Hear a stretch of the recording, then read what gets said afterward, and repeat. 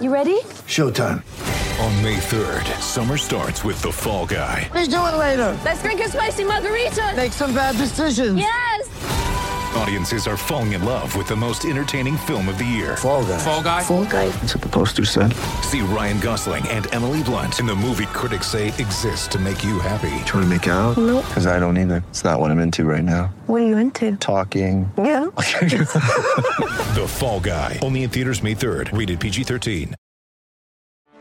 Get ready for the greatest roast of all time. The Roast of Tom Brady. A Netflix live event happening May 5th.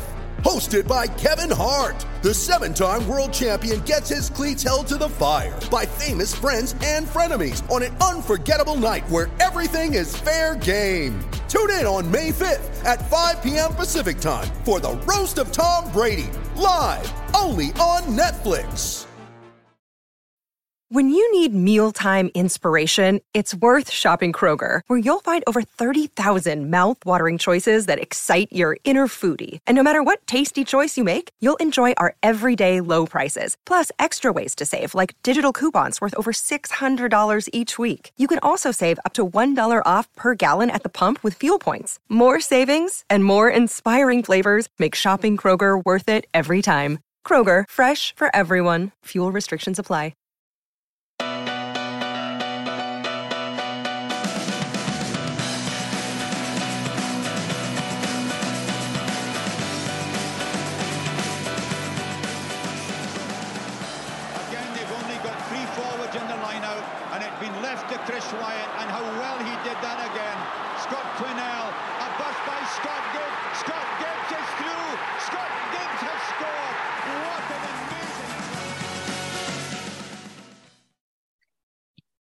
Welcome to this week's Attacking Scrum podcast. There's been plenty of selection dilemmas for Wayne Pivac this week, with loads of English-based Welshmen unavailable, and we've had a similar problem ourselves. We were hoping to have a full contingent, but Iestyn, good friend of the show, Iestyn, was hoping to make his first appearance today, and he is stuck.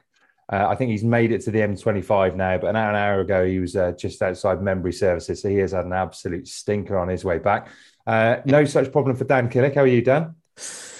Yeah, very good. Headed back really early from Wales this morning to get back in the seat. Slightly hoarse after got a bit of a nasty cold and some continuous shouting of Reynal at the top of my voice. Just that was it. There's nothing else. Just screaming his name. His name. Just Reynal, and he didn't respond once. But which has led to the voice is almost gone. They should make those RefLink mics two-way. I'd pay good money for that if it was two-way. And the only man I think who must have been shouting that louder than you, judging by his WhatsApps on the group yesterday, is the mighty Murph. How are you, Murph? Good, yeah.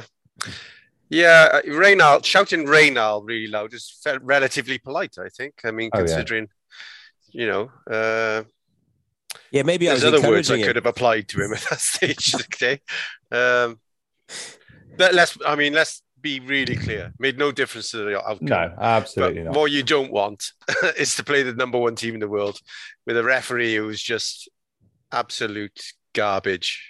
That ducking all the big decisions, and this could honestly, if we start like this whole hour could turn into going through every decision one by one, because it's really boiled my piss. on that, if there was a two-way ref, Mike, there's nobody I'd rather hear than you, Murph, on the other end. Yeah, I know. I would definitely have tuned in for that yesterday. Yeah, I wasn't calling him Reynal, I can tell you that for sure. I best not. I'll refrain from sharing what I was calling him. What you say that about shouting at the ref and it should be two-way. The way I act, there must be some kind of part of me that thinks he can hear me, because I'll be conducting a full-length conversation with the referee about the way he's interpreting the rules of our great sport, and my wife will just walk through the room like as if she works in a lunatic asylum. Well, yeah, I mean, you've mentioned it there, Murph, that might take up the whole hour. So if you are listening on your way to work, get a call in early to your boss. If you're listening at home, get a cup of coffee or something stronger because, I like you say there, it made no difference to the game, and we will come on to the game. But seeing as we touched on the ref, it was massively... The thing that just really annoys me about it is, all right, decisions get missed every now and again. But in the TMO era, how you can look at that Beauden Barrett one and say that's not a yellow card is just baffling. Well, it's just the way the game has been refereed for the last, how many seasons should we say that came in? 4, 5. 3 or 4, yeah. That, if you try for an intercept, it doesn't come off. Unless it's really, unless you almost get 2 hands to it and then drop it after that, you're going to get yellow carded. It doesn't matter the circumstances, it doesn't matter your intent, how important you are to the global sport as the outside half for the best team in the world. No matter who you are, what you do, if you've knocked that ball down on an interception, it's a yellow. And he was the only thing that was dragging it out, I thought, was he was double checking there was cover just to see if it was a penalty try as well as a yellow card. And then he managed to talk himself out of both, which in fairness, it clearly wasn't a penalty try. No, it clearly wasn't. It was a stone cold yellow. Stone cold. No debate. No, that's the thing. Is once you see there's cover there, it's not a penalty try. And, look, Johnny Williams on the inside, I think. If he had have got the ball in his hands, he might the cover might have tackled him straight away and they'd have gained 5 yards. But it's still a cynical professional foul. Well, it's a yellow. Everyone knows that. Let's get really rugby romantic on it, right? Because the move started, a kick downfield. Wainwright picked it up, burnt off Ioane. Yeah. Then he burnt off Sam Whitelock, I think.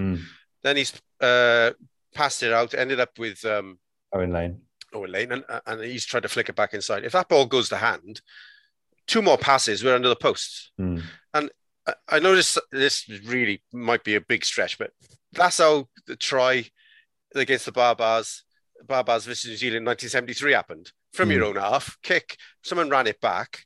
But in 1973, they were amateurs, so no one slapped the ball out the bloody air. But we will never know what happened on that move now. It might have been the try of the century, for all we know. But because Beauden Barrett came up, slapped down, and got nothing against him other than a penalty, which is fine by New Zealand, because then we just fuck up the line out after, like we did all game anyway. And we will never know what was going to happen to that move. And he didn't even get a yellow for it. Yeah, it was a shambles of a decision. But I also just feel like it went on throughout the whole game as well. And the use of the TMO was frustrating. What that Josh Adams penalty that was given for jumping in the air was bloody baffling. It's one of those things. It was a rugby collision. Had he given a penalty at the time, straight away, I don't think I'd have bothered. It would have bothered me too much because, all right, fine. It would have been a questionable decision. But to go back, check that, waste 5 minutes of everyone's time when there's been 5 other phases straight after it, and then give a penalty to New Zealand, which I didn't think was a penalty either.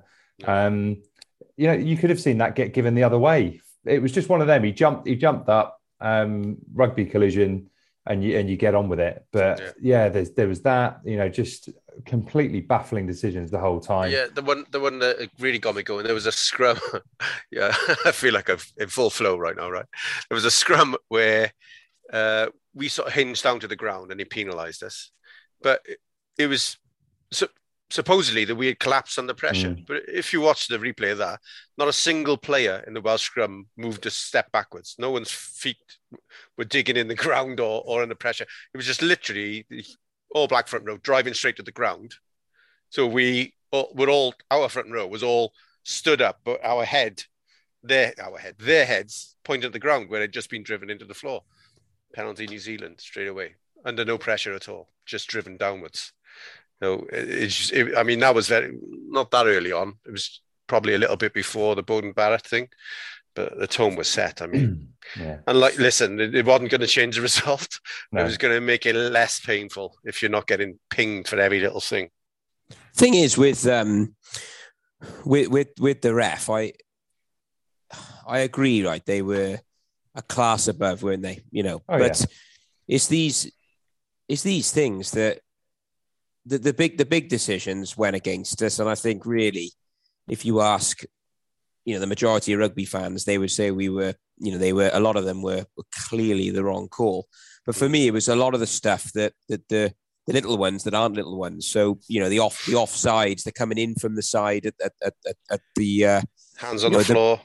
Hands on the floor, the breakdown. And if you don't ref New Zealand there, you cannot win. And yes, they were better than us and everything else, but you cannot win if they're not reffed. And I thought they got away with absolute murder in that department. Plus, they got the big decisions, but it was the little ones that's what I was really screaming at him for was what they were doing, and it was causing mayhem for us. We just couldn't get anything going.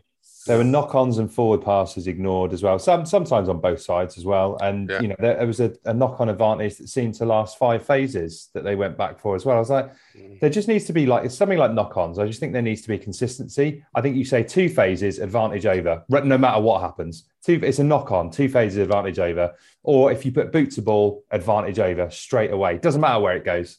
All this guy, was he under pressure? Put boot to ball and it's over. If you don't want to put boot to ball, then that's it. You might get the scrum advantage, but it's just things like that. Why couldn't we have Wayne Barnes?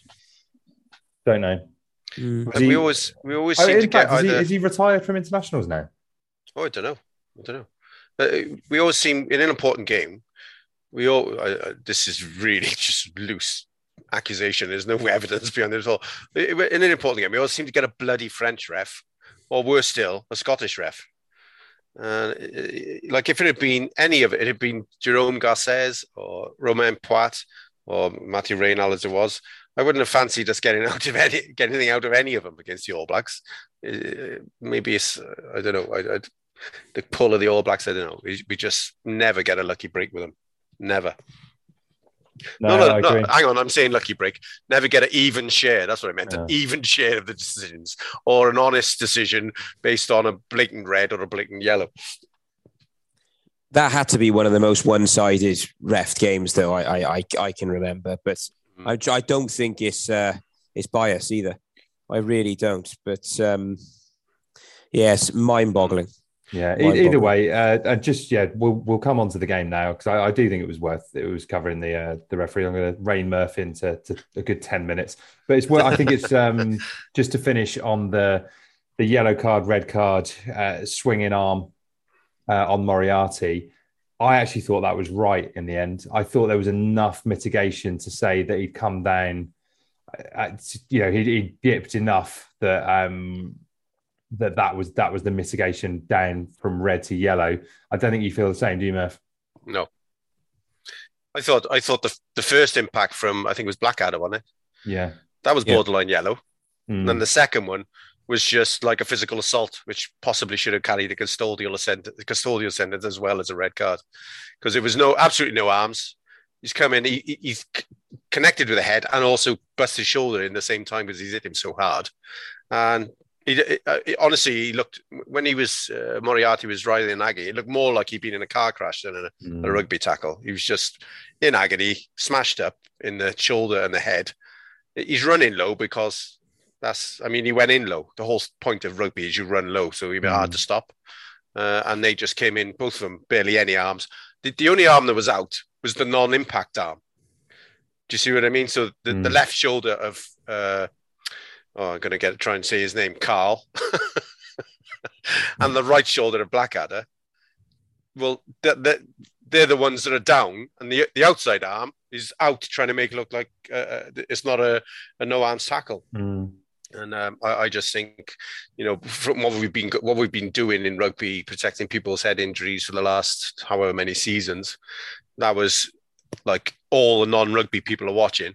If you know what I mean, the non-rugby nerds are watching, and he's just had his head smashed into the back of Blackadder by someone else, and got off with it because he plays for New Zealand, as far as I'm concerned. Dan? Yeah, when I first saw it, there was 2 New Zealand guys behind, and I turned around and I chatted to them, and I thought that it was, Moriarty was running in very low on an angle, and so.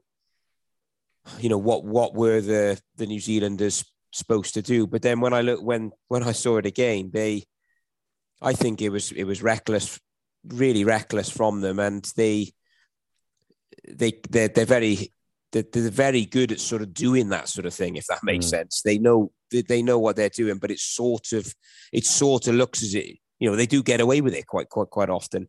So I sort of went back on what I initially thought, and I think that it was very, very reckless.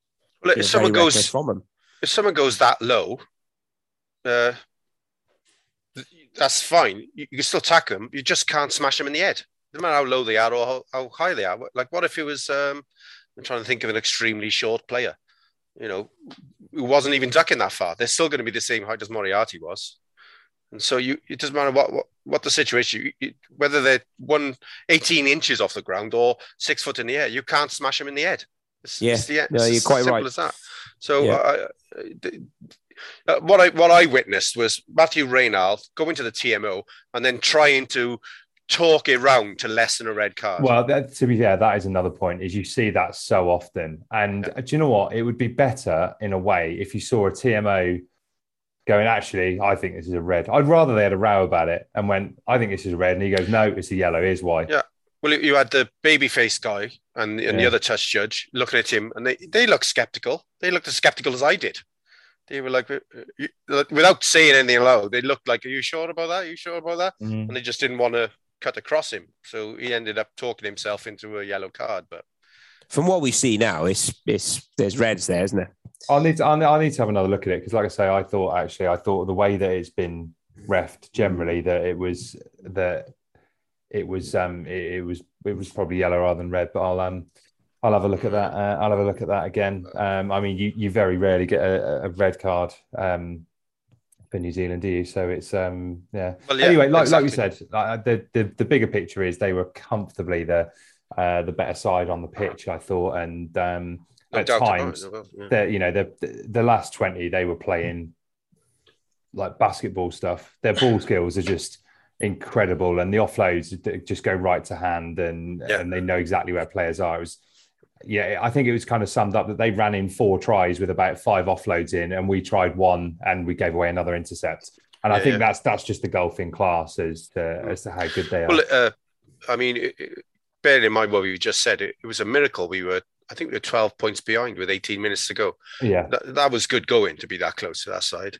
And then obviously they opened up from there, and we fed them. I mean, if there's one thing you don't want to do when you're playing the All Blacks outside of the international window with players missing, is feed them 2 interceptions. Yeah. I mean, the first one, the Anscombe pass. I didn't look at Twitter, but I imagine he's had some flack over it. But borrowing an American football term, the play design in the first place. So the move we did off the line out, you basically had Gareth Anscombe and both our centres in a 5-yard channel in midfield. And even if Anscombe hadn't thrown a shitey pass, all 3 of them were covered, and Beauden Barrett was spare. So all 3 players were in a 5-yard channel, completely marked and covered.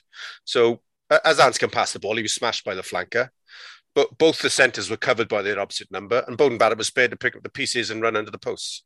So even if Anscombe picked the right pass, we were going to get smashed on the gain line and bummed, and probably 3 points from there anyway. Well, I mean, if you watch any of the carries that Johnny Williams had in the first half, probably all game, how many times was he smashed behind the gain line? Because they read exactly what we were doing every single time. Their line no sleight of hand incredible. Was it? There was no sleight of hand. There's no disguise on it. It's just, I was going to say, Guinness Pro 14 type crash up. You can't do that against top quality international opposition. There's got to be more subtlety involved, or more play design, for borrow that word again, like theirs was. Some of the disguise on some of their moves, we didn't. Some of our players didn't know where to look. Hell, mind who to tackle. So we were clueless behind, weren't we? We looked so. Yeah, we do. I really think we didn't get much out of our centre pairing at all. Considering, no, I didn't. Considering how good Jonathan Davis is, so there were some highlights like Taine, Wainwright, Johnny McNichol. Weirdly, I thought was brilliant. I thought he had a very good game. Apart from the interception, I thought he had a good game, but just outside of that, it's hard to find much to be positive about. Yeah, I mean, like I said to you yesterday that, but I think it was at half time. I was like, Basham's the one that's the real highlight. And by the end of the game, I think he was flagging a bit, and he might have dropped off a few tackles there, but that will come. The fact that you can go toe to toe with that New Zealand pack in a proper Test match is really, really encouraging at the age of 21. Wainwright again. To be fair, credit where it's due to Wayne Pivac. It's absolutely him who said that Wainwright's an 8 and he should be playing there. And the more I see it, the more I agree. Actually, I think that he looks more and more comfortable at 8. And actually, I thought Moriarty was going well until he went off injured. So the back row looked good. Line out was shambolic, absolutely shambolic. And I know it's not, it's so hard to gauge when you're watching at home what's going on there. But Ryan Elias has never had a good game thrown in for Wales, really, or not a noticeably good one. And he's had a few shockers. And I don't know, that's just me trying to put 2 and 2 together. But he didn't have a good game from that perspective.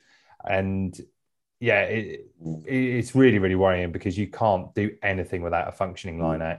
You just can't. And how many times have we had this conversation? But that's just got to be addressed really, really. And it's always line outs in the red zone that are going wrong, always. And shit,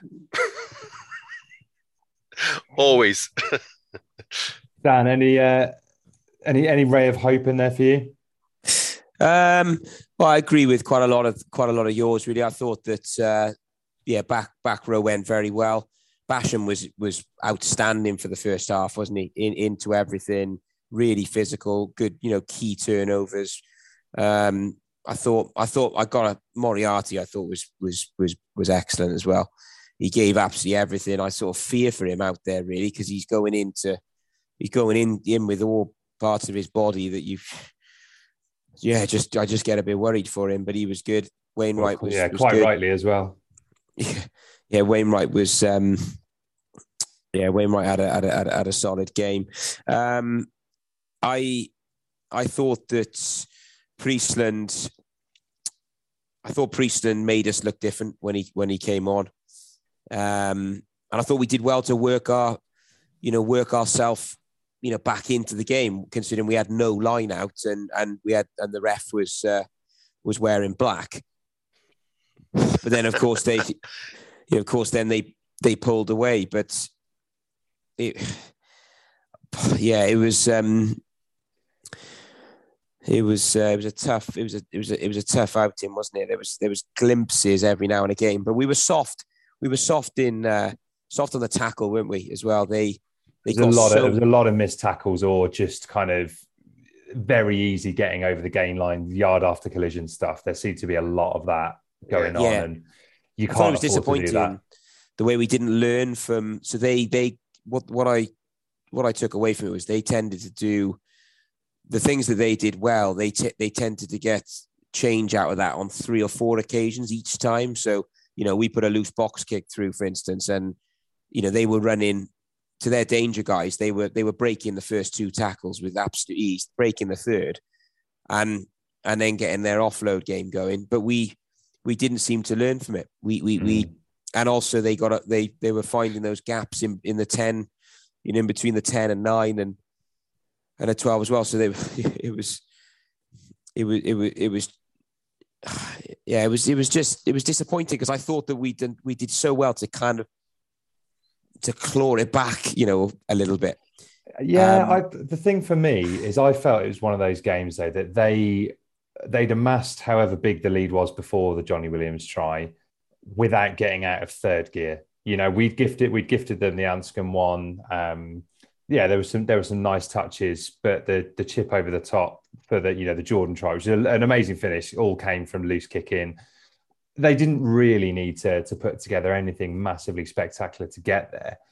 And then you just felt that when it got back to 12 and then we gave away a silly penalty, our tank was empty and they were just getting warmed up, and it was like that. It felt like a bit of a Graham Henry Wales performance. Do you know what I mean? Where for however many years, 10 years before that, we were losing by hundreds of points to New Zealand and, couldn't even score a try.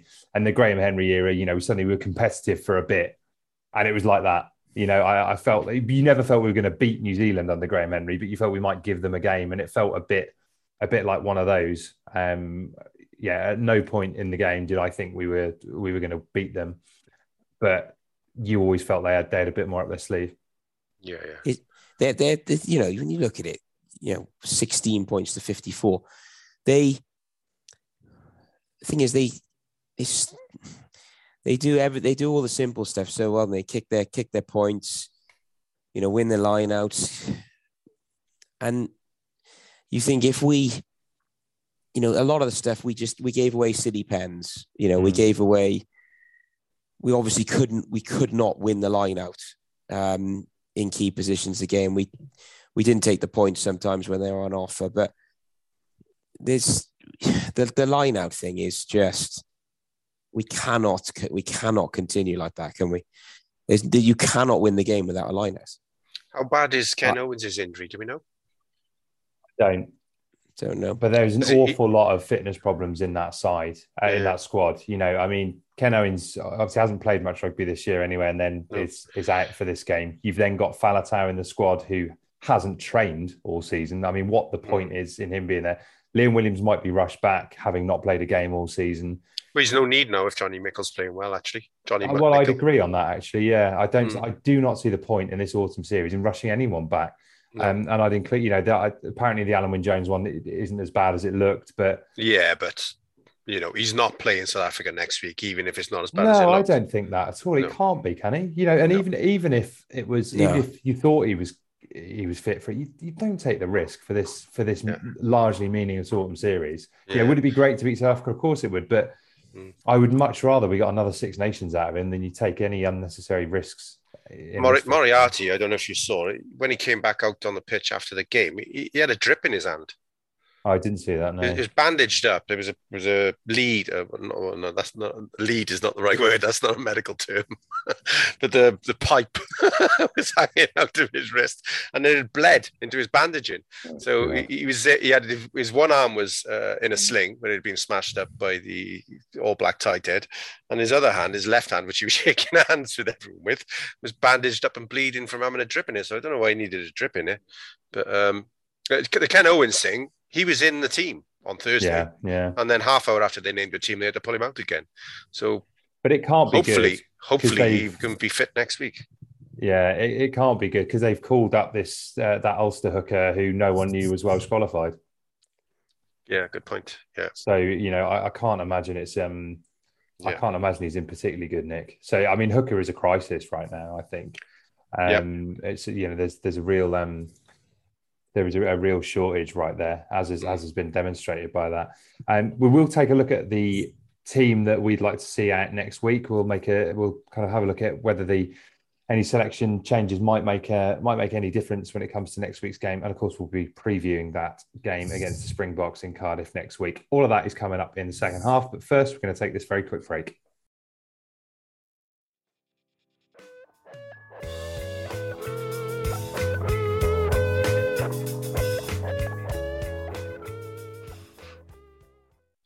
Welcome to the second half of the Attacking Scrum podcast.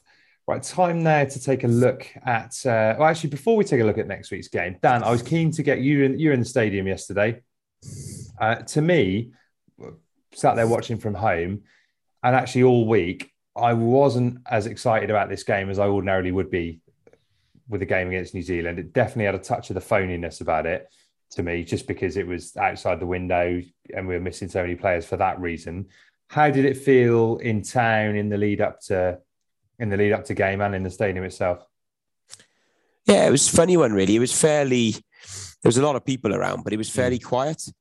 Like, I don't know, almost like eerily quiet, I thought, in terms of there's that real sort of buzz, just like a humdrum. It was really, really quiet, really subdued, but loads of people. So lots of people around, but very, very quiet. I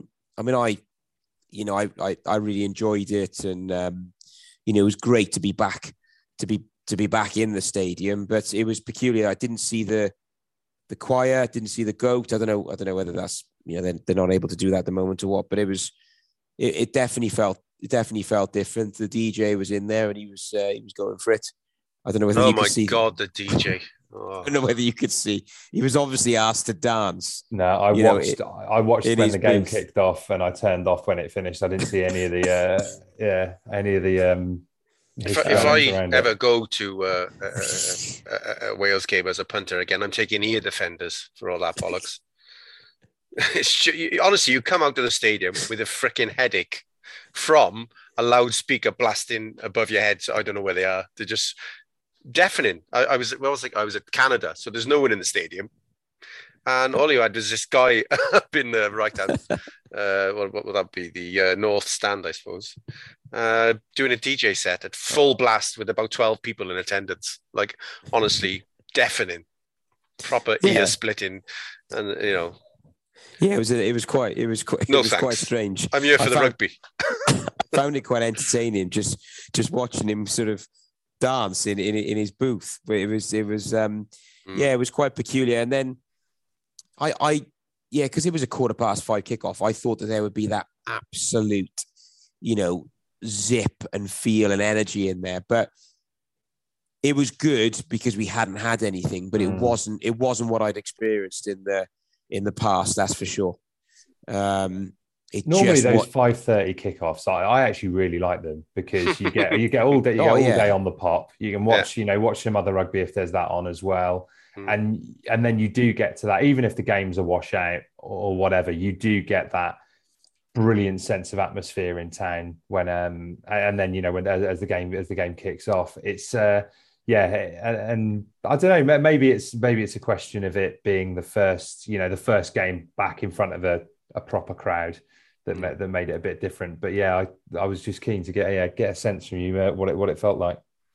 Yeah, it was great. I mean, I loved it, and it was a top day, but really, really good fun, and I had a great time with the boys, and being in and around people, it was superb. And but yeah, it was. I was just expecting that a little bit more, Fair enough. Right. Let's take a look at next week now. I mean, God, just when I thought it couldn't get any worse, we have to watch South Africa play again, which I've just about recovered from the Lions series and the Bore Fest that was. Anything that you've seen though, Murph, in kind of during the Rugby Championship and stuff like that suggests we're actually in for a bit more of a spectacle of a game?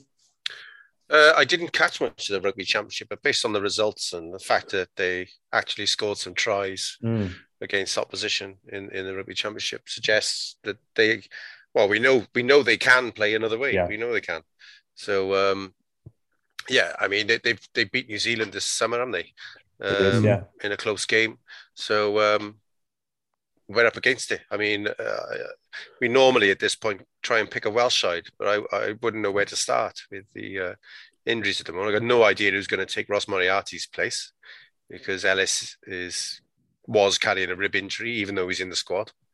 So God knows. Presumably naturally there are a lot of players now available. So you would have Thomas Young as a possibility in the back row there. And it does just seem strange though, the amount of injured players who are in this squad, given that it's not a Rugby World Cup squad where you've got to stick to a particular number. Yeah. The whole thing's just been a bit baffling to me. The number of players who haven't played any rugby or are carrying knocks that are keeping them out of games. So yeah, I mean, back row is a bit of a puzzler. Like we were saying before the break, I don't think you can afford to take any risks with Alan Wynne-Jones. No. Well, it's going to be call-ups now, isn't there? Yeah. Call-up for Moriarty, call-up for Alan Wynne. Obviously, the English-based players are coming in, and I imagine Rhys Sammet will take his position on the left wing ahead of Owen Lane and what have you. But Dan Biggar probably, although there's doubts about his fitness as well. So it's a tricky one. Like they went with two second rows on the bench in the end last week. So we had Seb Davis and Will Rowlands on the bench. I don't know if they can repeat that again with Ross Moriarty. I don't know. No, and you can't. And to be honest with you, why was that the case anyway? Like, there's no way. I know Gatland went through a period where he experimented with Seb Davis as a number 8, and I think most of us would agree that was that was a bit of a failure. So surely no one thought that okay, it's only New Zealand. We'll have a guy out of position on the bench. Well, they when I say they, I assume that Cardiff have bulked Seb up since, so he's not. The pace is not there for him to play back row. Yesterday he ended up back row because we had no choice. But then, but we did have a choice. You could pick a couple more flankers in the blooming squad. On the day we had no choice, but we could have picked a back row forward. But I mean, we know we were mystified by the squad in the first place. Yeah. Well, yeah, it's looking even more strange now. And because the thing is he loaded it full of 10s, knowing that there was going to be 2 unavailable for this game. Yet ignored that when it came to back row, and this was before it came to light that Toby hasn't even trained all season. So it gets more and more puzzling to me. And and obviously the back 3 we covered a couple of weeks ago as well. It's just all looking very, very strange. It was never going to be a physical autumn either, was it? So it is crazy, isn't it? Really odd. Do you know what? As well, something I don't know if we've covered this in previous weeks, but we've got the Fiji game on the Sunday, so it's a 6-day turnaround to the Australia fixture, and regardless of what side Fiji put out, there's going to be enough quality in there for it. It's not it's not an old school Friday night Fiji game where you can afford to put the second string out. It's going to be a really difficult test, that one, and I think that we're going to be in for God knows how many players are going to still be standing by the end of the autumn. But just to get through next week, I think there's going to be a load of enforced changes. The changes I would personally go. Or in fact, let's pick our side, shall we? We always do this. Front row stay the same, Dan, or would you make a change here? Well, props. Yeah, props stay the same, but I can we pick Ryan Elias at hooker? If Ken Owens is fit, he's back in straight away. No question about it. But otherwise, you're going straight to Kirby Myhill, aren't you? If you don't pick Ryan Elias. Yeah, and he did. I think he missed about 4 tackles off the bench as well, Kirby, didn't he? So he didn't have a particularly good. Good appearance. Yeah, he's. So I don't know how long Elliot T is injured for either. So I don't think he's. I mean, given that Myhill's in and someone else, like there's. I can't see him coming back anytime soon. You just got to hope that the Sheriff's fit. Depending on who we go in the second row, I wonder whether we can call up a hooker that's got any form of relationship with a second row there, because it's that worrying. I think he's going to pick Ryan again. I think he might. If Ken's not fit, I think he will pick Ryan again. Yeah, that's his boy. Yeah. Yeah. Or is it the wild card? Bradley Roberts. I mean, that is a proper baptism of fire. That is. Well, it is, but also I get if you look at some of the Pivac call-ups since he's been in charge, there's been kind of like very little paying attention to who was already in the squad. Remember Lloyd Williams was suddenly fast-tracked in 12 months ago to play it. Straight into the starting 15. So you never know. Thing is, though, I mean, we can the line out get Dan loves a maverick selection. Well, but I'm just the line out is try him out, get him in there. Yeah, no, I mean, at one point I was thinking, we might have to get. What can we do at a hooker? Can we get anybody on, to get the old underarm throw going? Just anything to win a line out. Because the French in the 60s having a winger throw in. Yeah, no, I mean, we're laughing, but I did think, it was just mind blowing. I don't know whether it was exaggerated because I was in the ground, but I couldn't get over it. So I don't think it's a risk playing anybody else. Well, the thing is that is the worst Elias has been at the lineout. You know, he's not great at the lineout, but that is all-time low probably. Like he was missing guys who were on their own in the air, in the air unchallenged, and he was missing them. So hopefully, you know, he can get past that. As long as you know, if you're missing guys who got someone up alongside them or got someone in front of them is the worst one. You've got to get it over the top of the guy to it, you know. They're the ones you can excuse. But when you're missing a guy who's on his own in the air, that is inexcusable. So long as he gets that out of his system, you know, he's passable. But so you boys, would you boys pick it? Does he get another go then? So look, first and foremost, if Ken is fit, he starts, I think. But again, like I say, I'm worried about the number of players carrying knocks here. But if Ken is fit, he starts. Yeah. Look, I'd pick Ryan Elias over Kirby Myhill, I think. I don't even know the other guy. I don't even know what he looks like. I think, is he a ginger fella? I think he's the ginger lad upstairs with a mullet. Oh, get him in. Yeah, exactly. He's ginger. On those grounds alone. Yeah. Get in there. I was going to say the same, Murph. Straight in. Start him. Over Ken as well. I was going to say, short of Dan trying to get Garen Jenkins on the phone to come out of retirement and play too. And Jenkins couldn't throw in either. Well, that's true. Yeah. He was scrummaging too, he was. We've really never have had in my lifetime. We've never had a consistent line out for any period of time. There have been times where it's been decent. We had one season, didn't we? 2019. Yeah, we did. Yeah, where it was the best line out in world rugby. That's unbelievably. That was it. Yeah. But I think we threw front ball about 80 times out of 100 on that year. So, you know, that might be what we have to stick to. I don't know. Yeah. Right. In all seriousness, though, right? If we're picking that side, who goes in at 2? Well, if fit, Ken Owens. If not, you got to roll the dice again with Ryan, I think, because the other two were untried. Dan? Yeah, I'd agree. I think I'd go the same. I'm going to go Ken. Given that squad. We're all going Ken. We're all going Ken, Dan. Yeah. That's the easy one. I'm going Mullet. Fair enough. Ginger Mullet. Yeah, he's in for me. He's in. Right, okay. Second row, I think it wasn't a spectacular game from Adam Beard, but he gets the nod again for me. We're back in basement now. Yeah. Captain's missing. So it's going to be him and Will Rowlands, isn't it? I think it has to be, yeah. I thought Rowlands carried well off the bench. Yeah. So I'd go, yeah. I mean, that's the obvious choice, given that I don't think Alan Wynne will be fit. And like I say, even if he is, I wouldn't be risking him.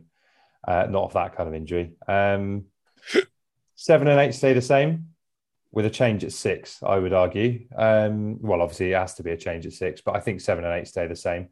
Me too. So realistically, you've got Ellis Jenkins or Thomas Young. You're not going to start Seb Davis there, and you're not going to start Chris Chunza there either, are you? So, no, although Chunza might make the bench now. Yeah, blimey! No, there's going to be a call up. Like, Shane Lewis-Hughes will end up starting, or will end up on the bench, or someone like that. I think Josh Turnbull. Or Josh. It will be someone along those lines, I think. Yeah. Straight in this match day squad. Yeah. Because the squad was so well thought out in the first place. Turnbull, it could be captain at this point. Can he throw in as well? No, actually, he doesn't need to. Yeah, he's throwing in. Yeah. To himself. Yeah. That's it.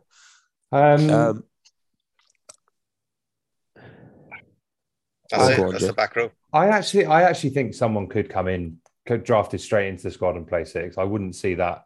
I wouldn't see that as unthinkable.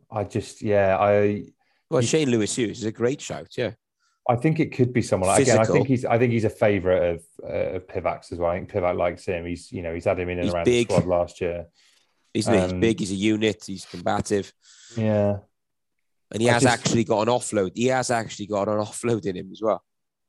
Yeah, I don't think you can. I don't think you can pick Ellis if there's even a hint of doubt about his fitness. Like not, not the injuries that he's had. I don't think you can. So I'd go Thomas Young personally. I think. Well, based on what's in the squad, you go Thomas Young. But the trouble is that's a very lightweight back row facing the South Africans. Then, So that it just goes. I mean, honestly, it's a really poorly selected squad in the first place. Well, it is. Yeah, I know there's injuries and unavailability and all sorts going on, but it's just. I mean, he picked a small amount of back row forwards, and 3 of them were open sides. Yeah. Yeah.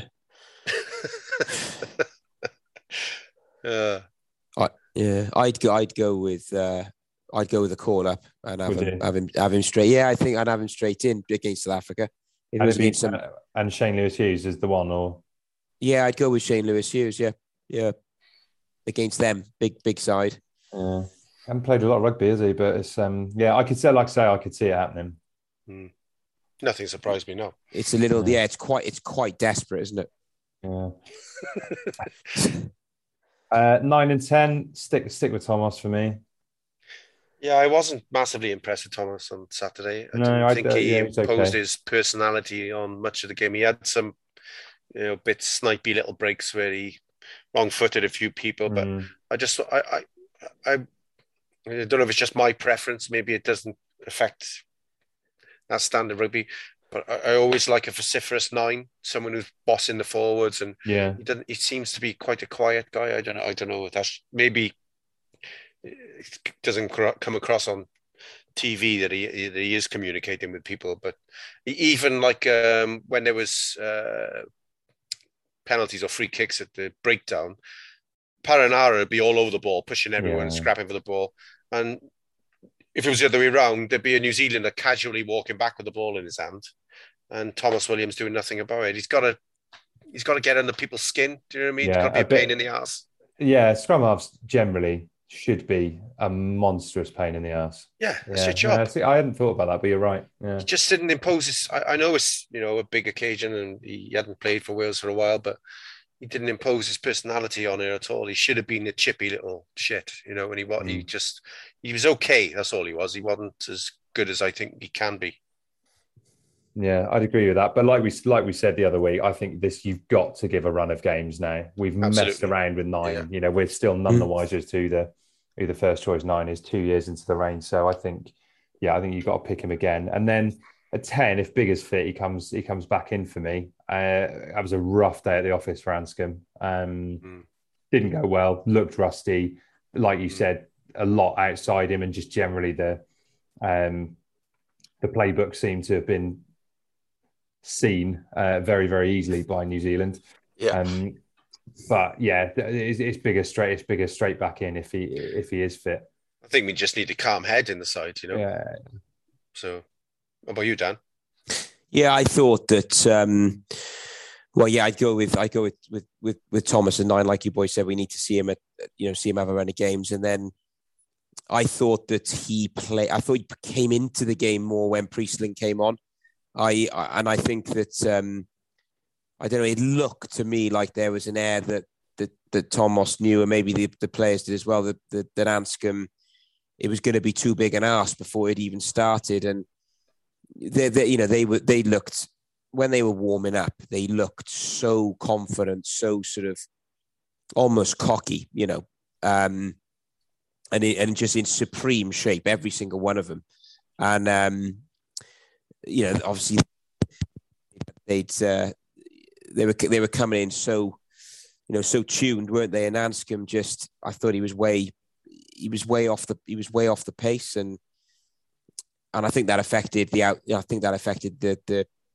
outside backs and Thomas as well. So I'd go bigger, but I'd be okay with Priestland as well, and have that link between them. Between Thomas and Priestland. Well, Priestland might keep his place on the bench. Yeah. Because he was good. He was. I thought obviously he looked looked creative, set up the try. The other thing that I just thought was, we mentioned it you mentioned it a few weeks ago, Murph, just the length that he's getting on his kicks. In a way, maybe starting him might have helped in that particular fixture. That my only problem is what do we learn from having Priestland around, because he is at the tail end of his career. I think it's realistically, by the time we come to the next World Cup, you need Anscombe back and firing. And this is the thing. I mean, Priestland is the old father time kind of figure. Bigger and Anscombe are both past 30. So, we should be looking at Callum Sheedy, really speaking, but he's not playing as well as he was when he first broke into the Welsh team. So I've yet to see that Callum Sheedy is the answer, to be honest. I think obviously, he is, like you say, he's at the right end of his career, and you go through those ups and downs, particularly at 10 as you start to mature. But I still think he's got a way to go to nail down a starting berth at 10 for Wales. Yeah, kicking out the hand, I'm not a huge fan of him. If you compare him to Priestland, he's not a patch on him. And like I say, I know everyone says this, and I've said it loads of times, but everyone looks good when they go Randranda outside them. Everyone does. So, but just on the age profile, it's him and Jared, isn't it? Well, it is. I mean, it'd be bloody lovely to think that Reece Patchell might play a game of rugby at some point, in the future. Yeah. But I mean, I suppose when it comes to the bench, you are looking at the only reason I wouldn't select Priestland is because I don't think he'll be there by the next World Cup, which then leaves you with Anscombe or Sheedy. And it's a question of, do you use Anscombe to try and recover a bit of form at international level, or do you look to have Sheedy come on and do that and gain more experience and start to make that position his own? I think with Anscombe, part of it is I did feel that it was going to be too big an ask for him with having 3 games. But at the same time, he would have picked up a load from that game, wouldn't he? Just the intensity, everything else. So, if he goes again, then come the Six, and then he plays again and again. Then come the Six Nations, he's been exposed to, really high level intensity games, which are just such a step up from him playing from the Ospreys, even in the toughest of URC games. So it depends on whether we're going for, how important a potential win is, or whether we're looking to just all about the Six Nations. And I quite like with Priestland being old, I just sometimes think that a win can be so important. And it's not like we'll be picking old guys all over the park, but yeah, it's difficult to know exactly what to do, isn't it? I think you make an interesting point there. I would go Anscombe on the bench just with that. Like you say, he's had a rough day at the office. He'll pick up a load from that. He will be that much closer to test match intensity. And again, I think coming off the bench is a different ask to starting at 10. And the reason he started at 10 is that because we couldn't pick anyone else, really. I think it's also important for potentially his, we've got to be thinking that he's not going to be feeling great after that performance. An intercept, he'll be in probably relatively bad place, and the boys will get behind him, I'm sure, or maybe he's just absolutely fine, but he won't be pleased with that performance. You can't be. So, to then, if he's then out of the team, I think you've got to get around him, haven't you, as well, and look after him, because he is a quality player, and kind of what did we maybe expect? So yeah, I think that's important to be factored in as well. I would imagine the Welsh rugby equivalent of the flat earthers will be speculating about why both interceptions on Saturday were thrown by naturalised Kiwis. Anscombe put Barrett over under the post, and McNichol put him over in the corner. So I bet there's one or two people around the country who've had something to say. The type of people who weren't pleased with Halaholo being capped by Wales, that crowd. And I was also, because realistically, that McNichol one made all the difference, didn't it? right at the end of the game. Well, in fairness, would have kept him under 50. It might have saved my spread bet. I was going to say maybe that's it. Someone had the spread on. I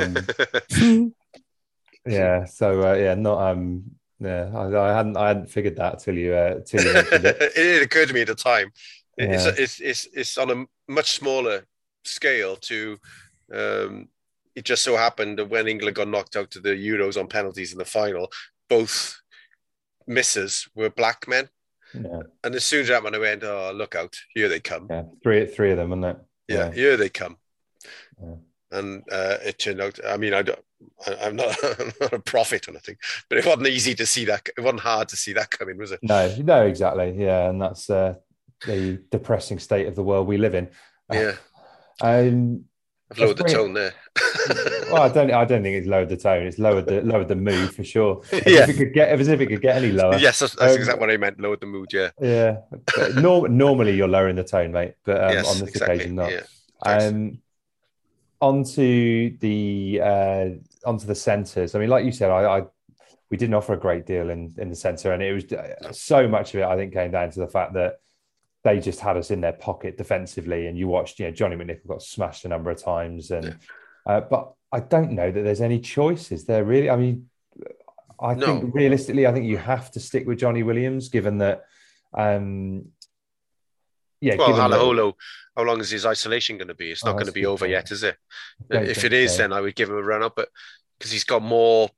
I know it sounds weird, but he's more elusive in contact. Oh, he absolutely is. Yeah. But the thing is, it doesn't matter if we go with the same tactics of basically crash ball centres against De Allende, who's probably playing Wenham, or any decent side, just crash ball at the middle, doesn't cut it anymore. Unless there's some kind of decoy or disguise or sleight of hand involved, crash ball up the middle is bullshit.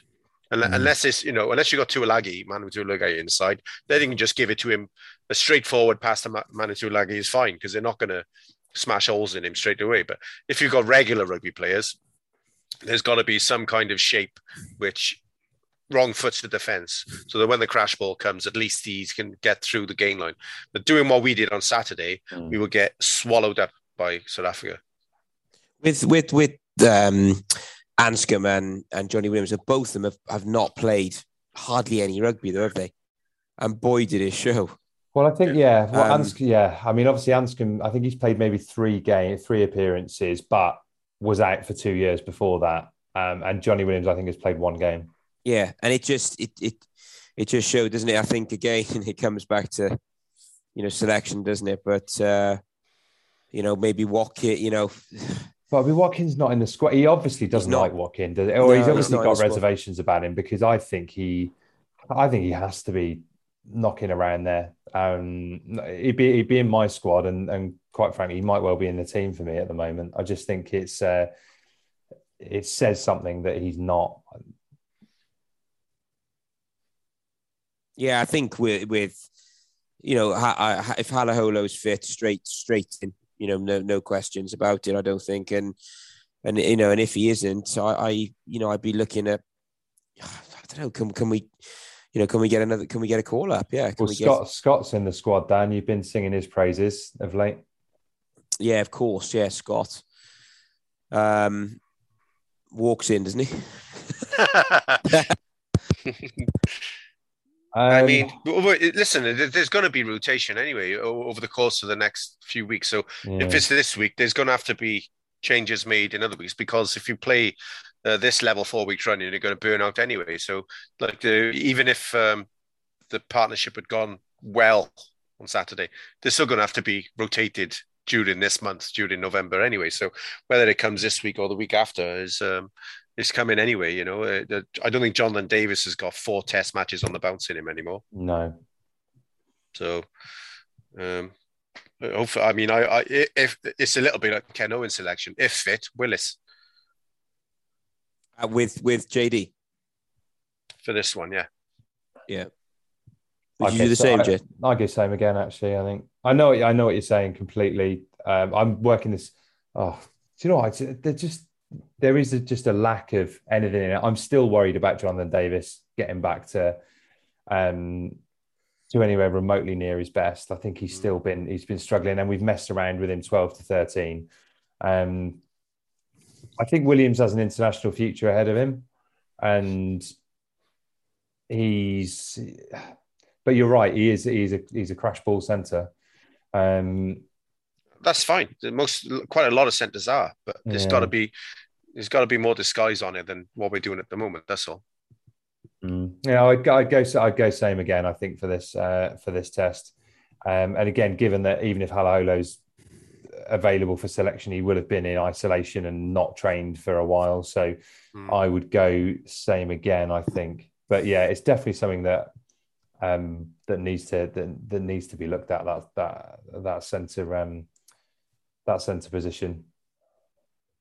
Yeah. Well, I mean, obviously, pending injury, George will be back at 13, and then the 12 jersey is possibly Jonathan Davis's. Then it becomes a different partnership altogether. But based on what we got now, it's not so much the personnel as the way they play. Yeah, so, no, that's a good point. And then into the back three, I think that. Yeah, for me, I would make one change. Lewis Rees-Zammit comes in, throwing Lane. I mean, no desire to see Liam Williams get rushed back if he's not ready and is going to play having not featured since the third Lions test. Josh Adams just starts, and so that would be. And actually, to be fair to McNichol, like I said, I've had reservations over him, particularly at 15, but he did what he does very well. He looked to counter. He's got a elusive running style, and he looked to show threat. So I would probably go with that as my back three. What are you thinking, Dan? Yeah, I think there's not much. There's not many left to pick, is there, outside of that? I thought McNichol, he counted well, didn't he? He thought he'd be a couple of loose kicks in there, and he did a high ball as well. Yeah, he took some balls well, and he does have mistakes in his game, but he creates, doesn't he? And with the issues we had in the centre and at 10, we need the attack from somewhere, don't we? And he was the only one that really brought it, I suppose, on the weekend. So, he did enough to keep his place, didn't he? Yeah. So I'm going Jonah Holmes. Yeah. Well, right, Murph. If you were gonna have be nice to talk about the referee, batten down the hatches, because we're gonna be in for a long night now. If you get me started on that.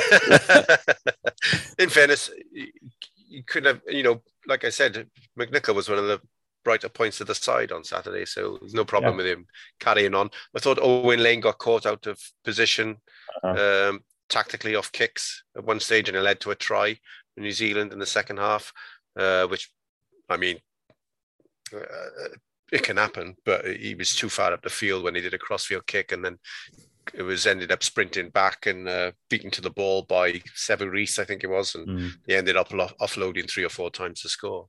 So, but that can be a new partnership with the fullback, because there's supposed to be like a pendulum thing going on. Yeah, exactly. That requires communication and understanding. So that could have just been a new partnership thing. But I mean, in all honesty, I didn't think Owen Lane, pace-wise, was any issue for the New Zealanders at all. Whereas I think that's Adams the problem, would be, isn't it? and obviously Rees-Zammit definitely is. So it's just a threat. Any loose kick is an issue when it goes towards Rees-Zammit. So more and more in international rugby, it's so noticeable, isn't it? If you've got an out-and-out speedster, like genuinely someone like sprinter's pace, like we said, someone like Lewis Rees-Zammit, defences get very, very scared. And Owen Lane's obviously not in that bracket, and that is the concern with him is that he doesn't necessarily offer a great deal of threat through acceleration, but he does have a lot else about him. And we're talking about centres and the lack of that. I wouldn't be looking at it for this game, but I think it would be good to see him get a few more games for Cardiff at centre and kind of see whether that is a position that he can do at senior rugby, having done it at age grade. I don't know if anyone noticed or if anyone follows Rhys Samit on social media, but from what I can tell, Lewis's brother played rugby for Malta this weekend against Slovenia. Really? So he posted the team sheet for Malta, and at 7 was T. Rhys Samit. So I'm assuming the Zammit part of their name is Maltese background. And guys I played for Malta. It's not a high standard Malta at all. No, well, I don't know what Slovenia are like, but they probably won. I was going to say, was that one on Amazon Prime as well? Did I miss that? There was a lot of Welsh names in the Maltese side as well. So I don't know if it's a tradition for South Walians to end up in the Malta side. A little bit like Andrew Brace playing for Belgium. Yeah, it's just a thing. There you go. I'll have to have a look into that. But I mean that's the changes for me. Dan, would you be rushing Liam Williams back? No, I wouldn't. I agree. I agree with you. I think. Well, we don't need to, do we? No, we don't. Let's try and make sure we can.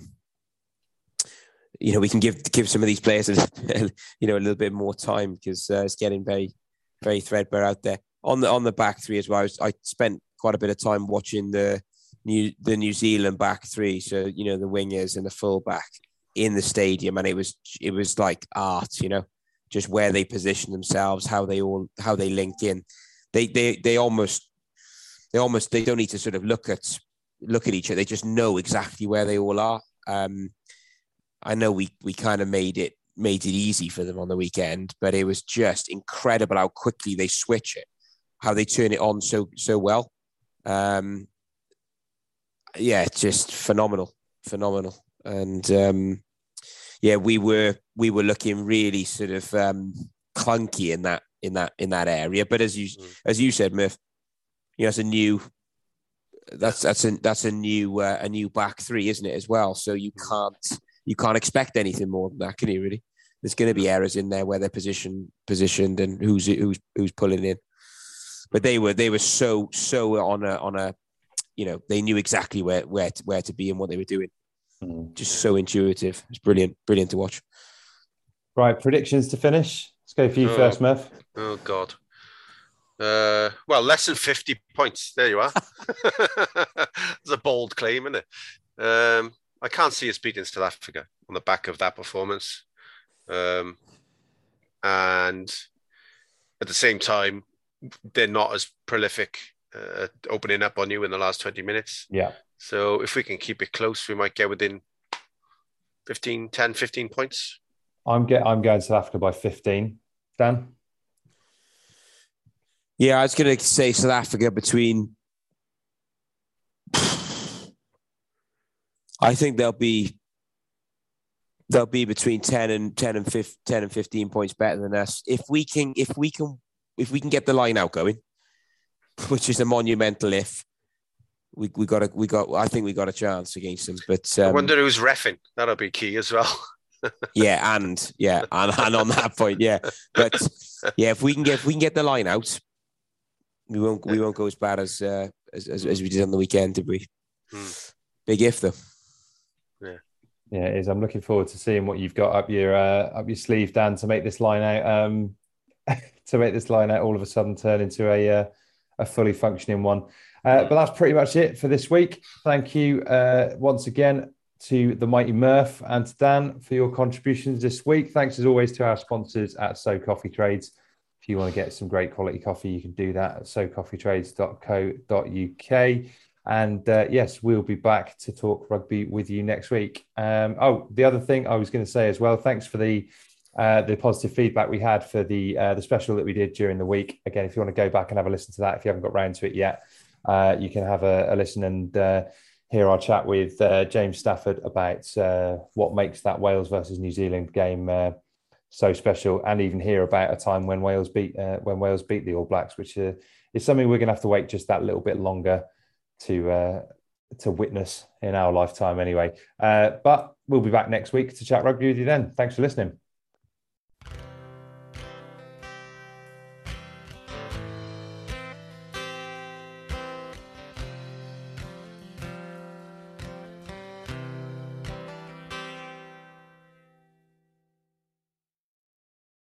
Sports Social Podcast Network.